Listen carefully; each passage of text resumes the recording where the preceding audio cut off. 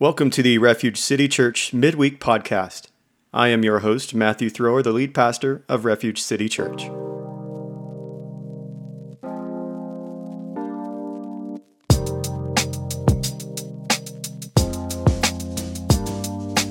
So let's get into Sunday sermon. This was Sunday sermon. Welcome back to the Midweek Podcast, back from our 2-week hiatus. I want to get into something in our sermon that we actually did get into on Sunday, but I just kind of want to drive the point just a little deeper because I think it's worth repeating. It comes from verse 13 of Philippians chapter 3. It says, "Brothers, I do not consider that I have made it my own, but one thing I do," and here's the word we're going to get into, "forgetting what lies behind and straining forward to what lies ahead." I want to focus again on that particular word, forgetting. It's the Greek word epilenthanomehi, which is a crazy word. When the word is broken apart, it means to be forgetful, right? Think about Joe Biden. Okay, that was a joke. Or was it? So we mentioned several things that we need to let go of because from a standpoint of a runner who's running a race, you can't hold on to baggage. And we ask questions. What's in your past you need to let go of? What's sin that you need to let go of? What's guilt? What's hurt? What's hurt that's been done to you? What's hurt that's been done by you? What's sin that you've committed, or maybe sin that's been committed against you that you need to forget and stop holding on to? We even stretched it because following Jesus means we forget about everything, like what's happened. And now follow this, because I would suggest that it's not just the sins that you've committed or been committed against you. It could be good things, achievements, victories, great accomplishments, spiritual ministries, as well as those bad things, the sins, iniquities, failures, disasters. And I would suggest that he's saying, forget it all. And here's why. Because what happened in the past is in the past. And if we're constantly living life looking through the rearview mirror, we'll either wreck or we'll miss out on the next new road to take. In fact, I would suggest it's not good to live your life on past victories. Like, you cannot celebrate your value by your past, or you'll end up being Uncle Rico and Napoleon Dynamite. Now, hang with me. I just used an incredible analogy. If you haven't watched Napoleon Dynamite, it's probably the dumbest and funniest movie at the same time.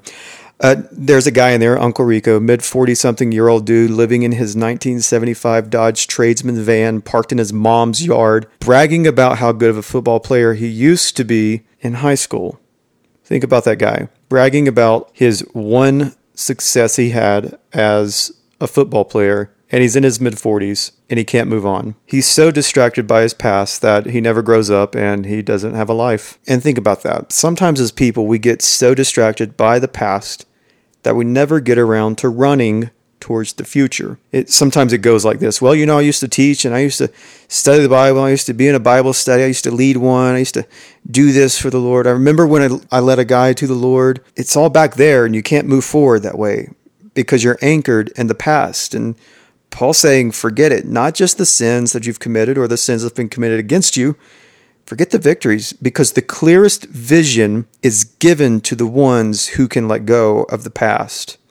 It's funny because, you'll hear people in the church say, well, it's just not like it used to be. I remember the good old days, and we were all involved in doing this, and we were all involved doing that, and we were doing this, and it was like this, and this is how it was, and it was just so great. It's absolutely irrelevant. It means absolutely nothing here in the present and for the future. In fact, the only thing that it will do is just paralyze you.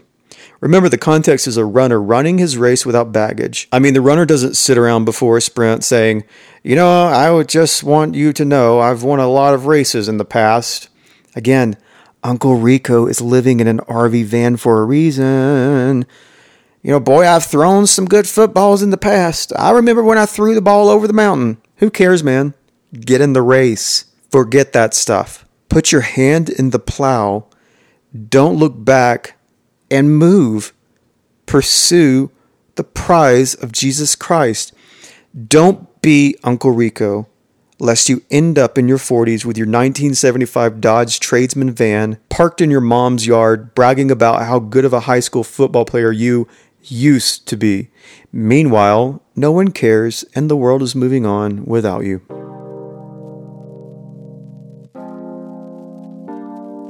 This is typically where we do a current event of the week, but I actually want to do something different and just kind of talk about a topic of the week, and that is baptism. This Saturday, we'll be holding our first baptism service for Refuge City Church, and man, am I excited about it. So I want to talk about what that means for those of us who are regenerate believers in Jesus Christ. Baptism is from the Greek word baptizo. It always means to dip completely, and is the word to drown, totally submerge. Don't worry, we're not going to drown anyone. Totally submerge, immersing, dunking into water. It is an outward sign that points to an inward spiritual reality and marks us out as belonging to the Lord. It is a confirmation that everything Jesus accomplished on the cross is ours by faith in Him. So when you, as a believer, are baptized by immersion into water, you are demonstrating not just the death, burial, and resurrection of Christ, but you are demonstrating your union with Christ in that death, burial, and resurrection. Baptism is a rite of washing or cleansing in water that is commanded by Jesus Himself to be a sign and seal of the inward washing of all our sins. So very often in the New Testament, as you read, it uses the word baptism instead of saved, because the way you knew someone was saved was because they were what? Baptized. If a convert was not willing to be baptized, there was little confidence in his repentance. If he was willing to be baptized, he paid a high price. He revealed his true heart of repentance. So when Jesus says, go out into all the world, make disciples, baptizing, what does He mean? Well, He means bringing them to salvation, which is demonstrated in a willingness to be baptized and to pay the price of identification with Jesus Christ publicly. So this does raise an important question that we must address, and it's this: do you have to be baptized to get into heaven? In short, no. Think about the thief on the cross. He wasn't baptized. But I would ask this question in response. If you are reluctant to be baptized, there might be a question about your willingness to be obedient. And an unwilling heart in the matter of obedience may well reveal an unregenerate person, because Jesus said, if you love me, you will do what? Yeah, keep my commandments. One who refused baptism would be one who wouldn't confess Jesus publicly, therefore one whom Jesus wouldn't confess. Every treatment of salvation in the Bible makes clear that it's by grace through faith, plus or minus nothing. Again, you're saved by grace through faith. Baptism is simply the demonstrator of real faith and real transformation, which issues in obedience, and the first act of obedience is baptism.